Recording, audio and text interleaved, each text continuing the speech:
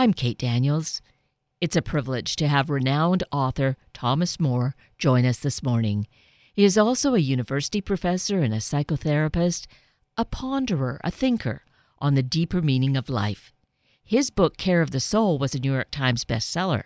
Today, Thomas More joins us to share some insights into Ageless Soul, the lifelong journey toward meaning and joy. Thomas More, good morning, and thank you so greatly for being with us this morning. I'm very happy to be with you.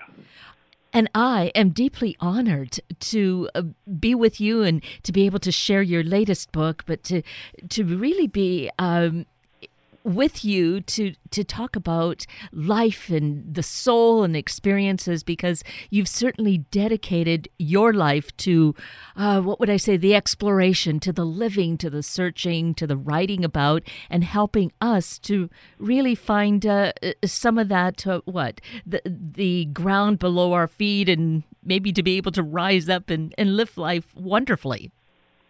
Yes, I've written many books now. It's almost 30 books at this point, and it's kind of a work. It's a working through things that I'm hoping will help people out. And now I've turned to aging, kind of understandably, because I'm 77 now and thinking about those things. And in the process of this, yes, Ageless Soul is of aging. And what's really interesting and important for us is the awareness that I think you are seeking for us to find ourselves, is that aging isn't just something that happens later on in life. It's really a process that is with us right from the beginning. Yes, you start aging at the very beginning. And I distinguish between aging, like many people do, between aging and growing older. You can get old, but doesn't mean you've aged. So you go through experiences in life that start at the very beginning. And so my book is really, even though I do focus a lot on older people, but it's really for everybody. And I've been happy to hear from younger people who have benefited from it, because as you say, we're always aging, and if you want to have good years when you get older, it's a good idea to really know how to age when you're young. And yes, definitely. And that's why it's really important for younger people to embrace this book. If we perhaps are older and we find ourselves in some kind of angst or anxiety, then it's definitely a book to pick up, because you do that exploration, as you said. You take us through your own journey, and we go back and forth in time with such great stories and examples of how we can relate to apply this to our life. Isn't that right? Yes, that's true. I really try not to, it's hard for a writer. I try not to put too much of myself into it. But on the other hand, I think a little bit's good, because I know what I've been through, and I know what has helped me age, and I think that those stories have some weight to them. On the other hand, I did make a point to interview many people when I wrote this book, and I have some interesting interviews, I think, or at least references. For example, I had a telephone conversation with the music composer Burt Bacharach, and it was great to talk to someone like him who is in his 80s and still performing as he was when he was younger. And that's really interesting to me, how people age. And but actually, they're very much like they were maybe 50 years ago, and yet they're able to get older and not lose what they've had, and to keep at it, keep at their work. And some people might say, well, that's Burt Bacharach or some other perhaps high-profile person, maybe even yourself, an author. Well, that's different, because you have these really wonderful professions. But me, I've just been doing some clerical work, or, I've been on an assembly line all these years. So how can I possibly have that kind of retirement? Yes, well, everybody is an interesting person. I base a lot of my stories on people I know from my therapy practice. And, these are ordinary people, not having exceptional positions. And it's clear to me, after all these years of doing this, that everyone, I don't care who you are, and how slow it has been to get your life together. Everyone is very, very deep and complex and very rich. I love working with people of all different backgrounds because I know that I know that as we get talking, we're going to find out what a rich background and how deep their emotions and their memories go.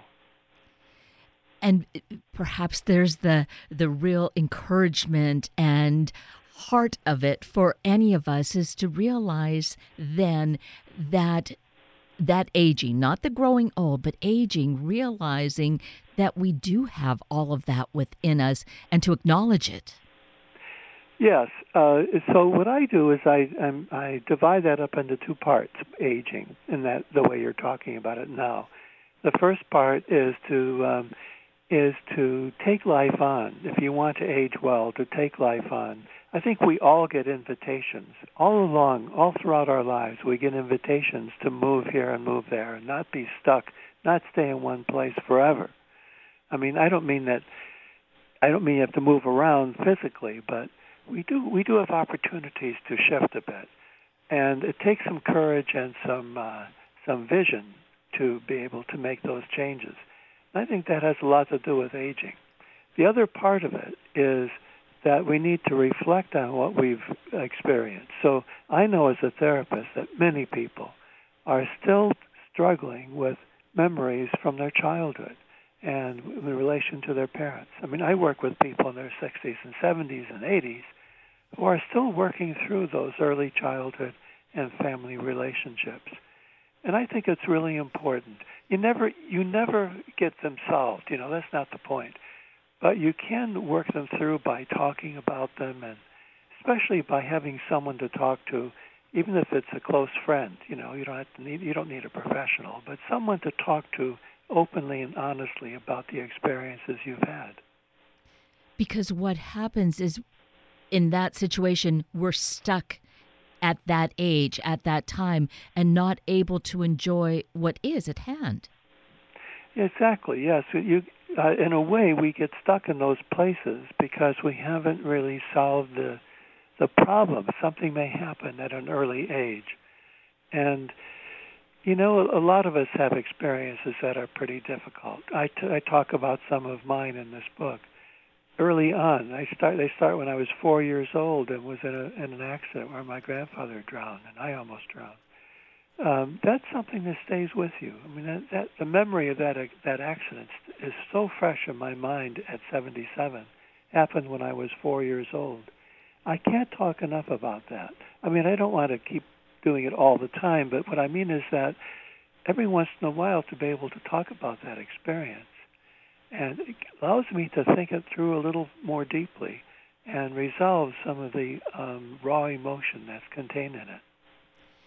And it's that example is like any of us have different things that occur in our life that are traumas, that are challenges, and that are basically an opportunity too, right? That shape us for the future.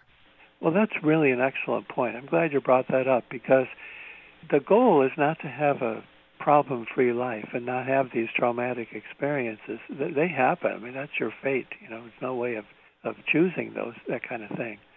But once you have it, what you have to do somehow is know that this is who I am, and you embrace it. But at the same time, you need to be free of it so you're not acting it out. The thing is, when you have a difficult experience earlier in life, it could happen in your teens and 20s too.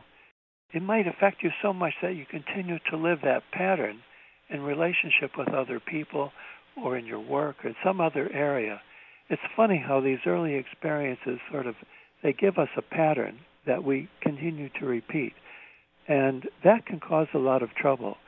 So what we want to do is not get away entirely from the experience, but to have some insight into it so we don't have to unconsciously repeat it again and again.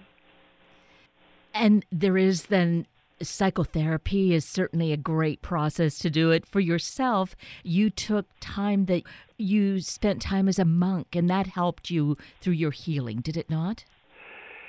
Yes, it brought up some other problems, but yes, it helped me with my life a great deal because I learned how to live kind of a peaceful and quiet life.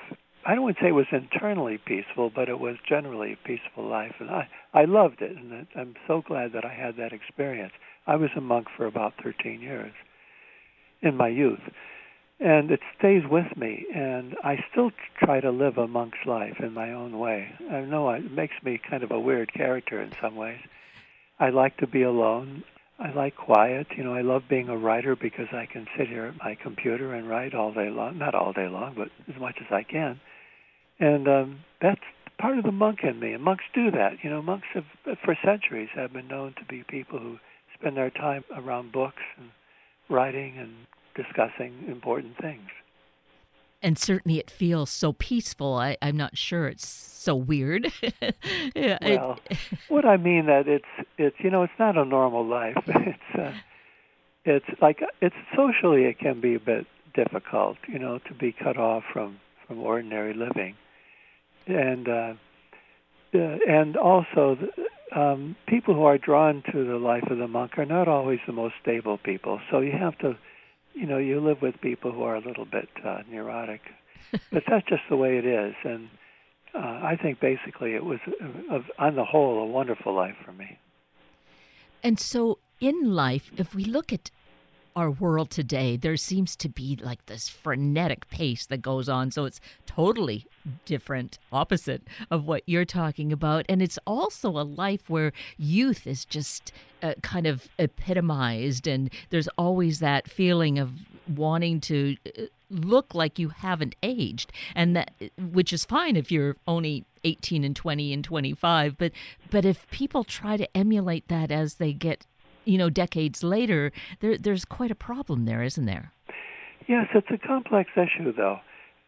My way of putting it and working it through in this book, it goes back to my friend who was one of my mentors, James Hillman, a wonderful psychologist. And he wrote, early in his career, he said that all of us have youth and age with us always. It's like we have an element in us that's young and an element in us that's old. And at different times in our lives, and maybe even different times of a week, the youthful side might come out or the older side might come through. So I like that idea very much. I think that's probably the way it is. And as we get older, we can still be young, naturally, quite naturally.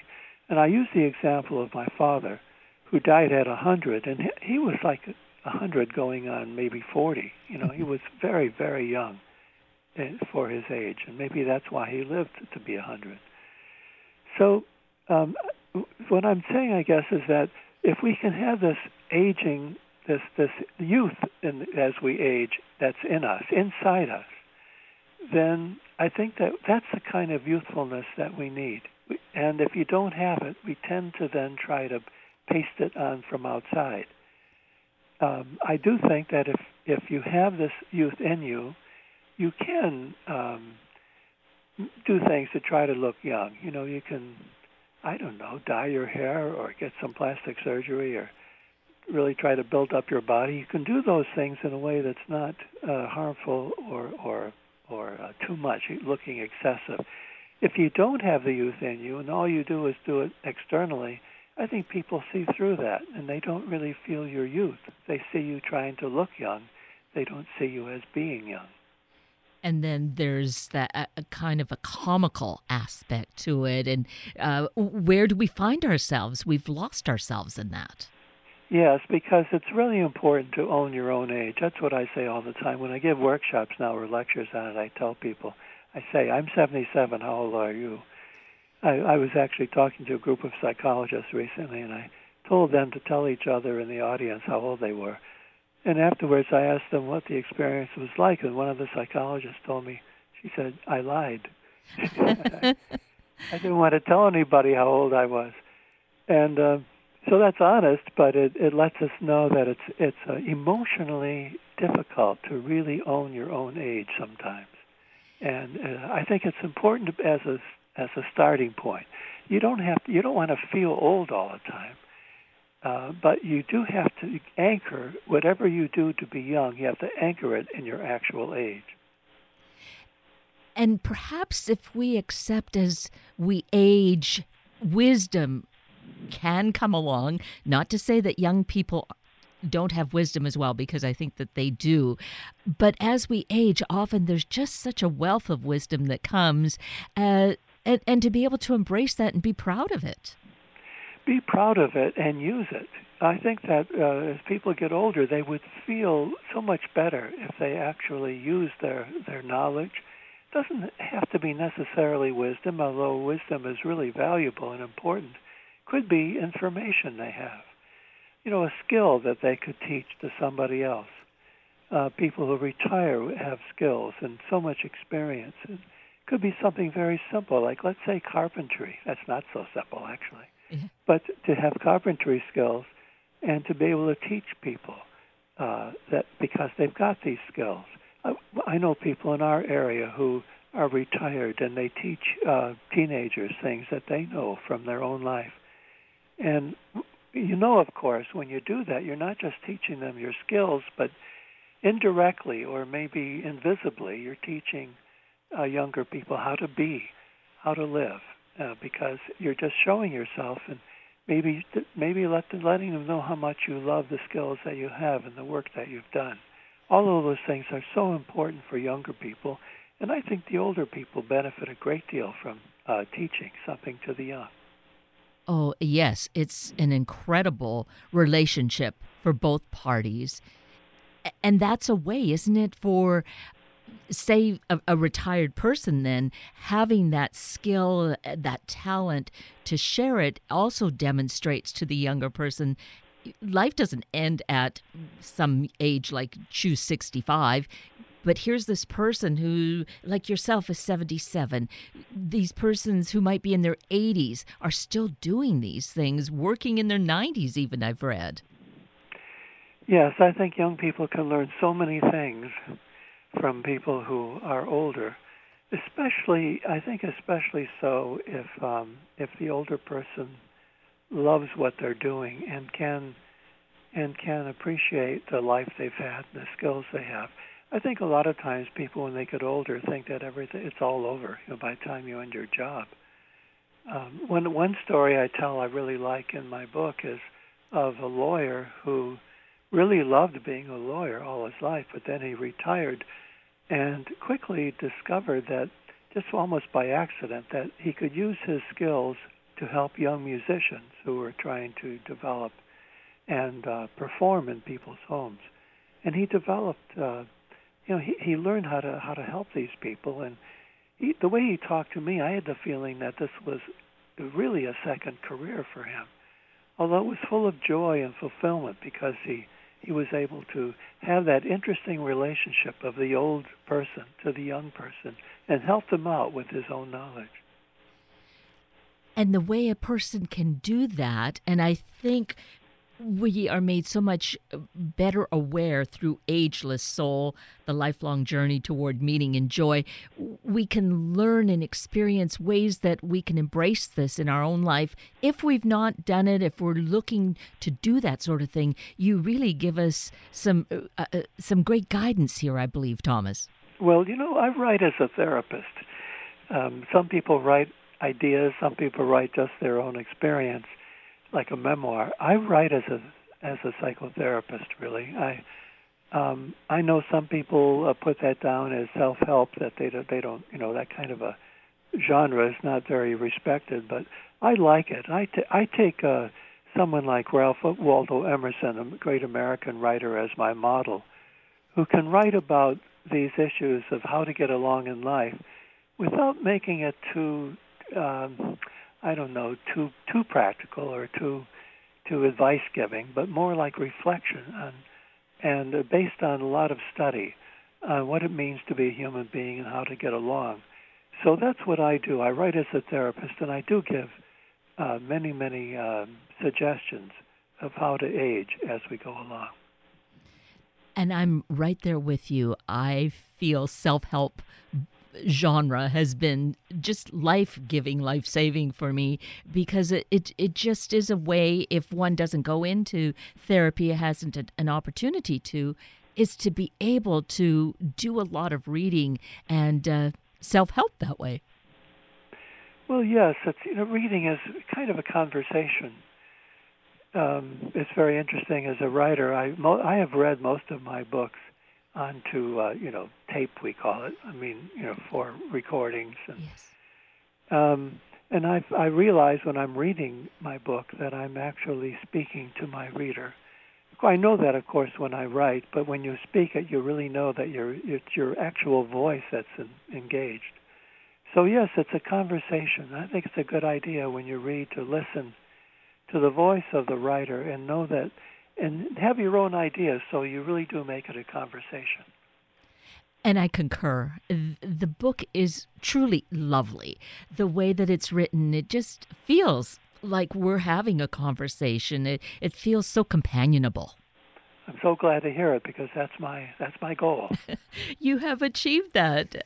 So I am grateful that I have this book, and I really do encourage others to pick up their own copy because there's just such important awareness.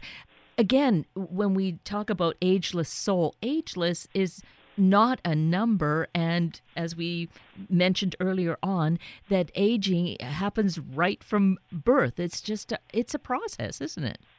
It's a process, and there is an aspect of ourselves that is not affected by time. That's what I mean by timeless or ageless. That we don't have to always think how old I am and identify entirely with how old you are. When I do my work or when I look in the mirror or when I'm out with people, I always think I'm about 42. That's my actual age. And I think that's fine. I really don't identify with a 77-year-old. He's kind of a stranger to me yet. I have to grow into that. But at the same time, I think there is what psychologists call a subjective age, or there's a deep age that is free of time, and that's what I mean by being ageless. Ageless. And the soul part too is right within that realm, isn't it? That because some people may not relate to soul, but it's the part of us that is really forever. Well, yes, I feel strongly that it's important to keep in mind this idea of a human soul. It's an old idea, I understand that, but it's been around for a long time.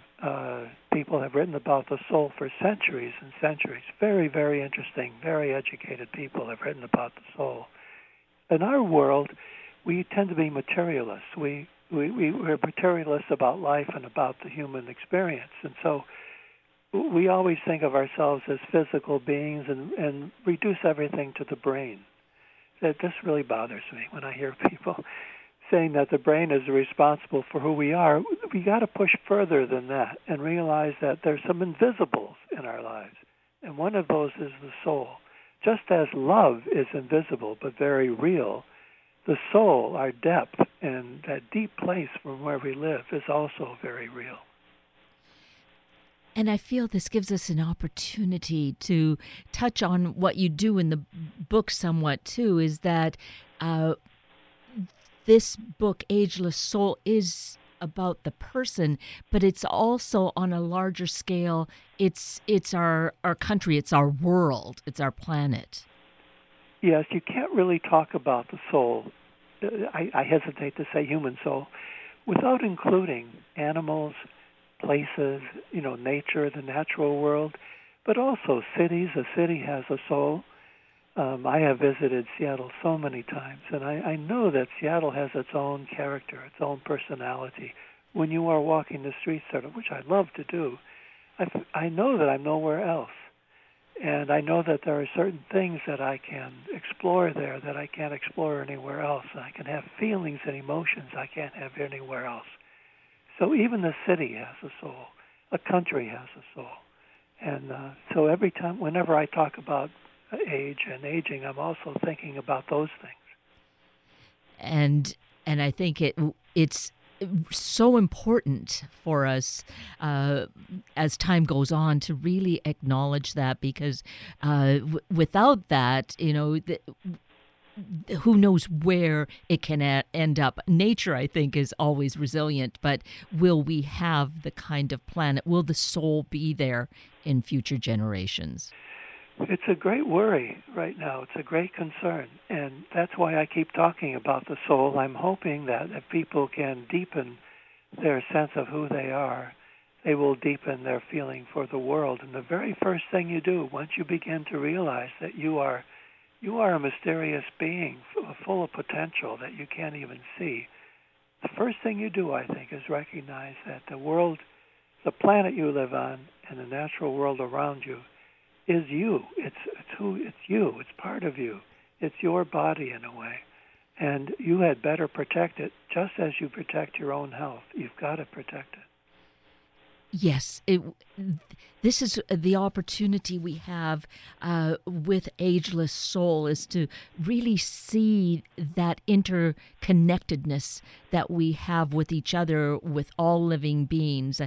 That's the soul, isn't it? I think true. Yes, I think that when you get older, naturally, quite naturally, your sense of self expands, and you're not driven so much to achieve an identity. You're not so heroic in that. And therefore, you are closer to nature. It's an expansion of self that is quite easy in a way, quite natural for an older person as you get older.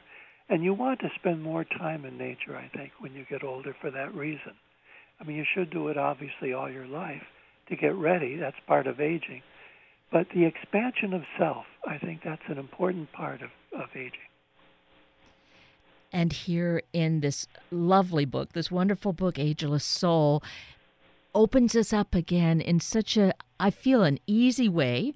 I don't think it could be otherwise, but maybe if someone isn't quite ready to acknowledge it, it might be a bit challenging, but I don't think so. I think you help us, Thomas More, to really approach this in such a gentle and easy way, and to be thoughtful about it. You give us such great food for thought.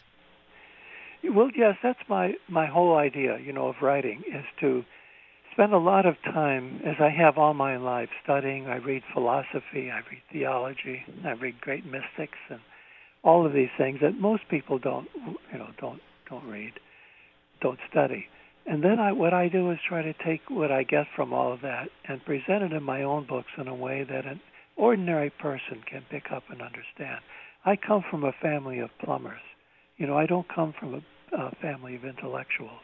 It's very natural for me to feel very identified with an ordinary person. And I try to make my ideas, which can be very complex, and I want to make them accessible. I don't want to write down, but I want to make them accessible to an ordinary reader. Well, from my perspective, you've hit a home run in that regard. Great, thank you. And so the book, Ageless Soul, of course, available at all of our favorite book sources, correct? Yes, of course. And let's mention your website, another wonderful resource and a great place to explore. Yes, my website is thomasmoresoul.com. thomasmoresoul.com. And my son-in-law has made that for me. He's very gifted, and I try to keep at it, to try to keep it up to date, and I will be providing more and more videos and writing of my own on it as time goes on.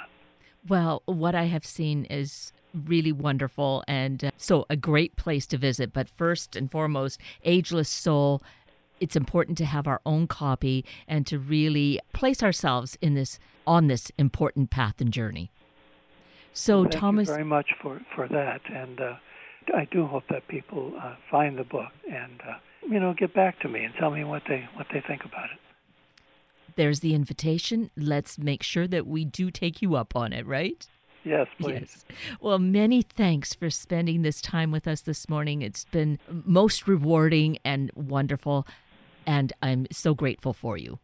Well, thank you, Kate. I really enjoyed speaking to you. You understand what I'm trying to do, and that makes all the difference.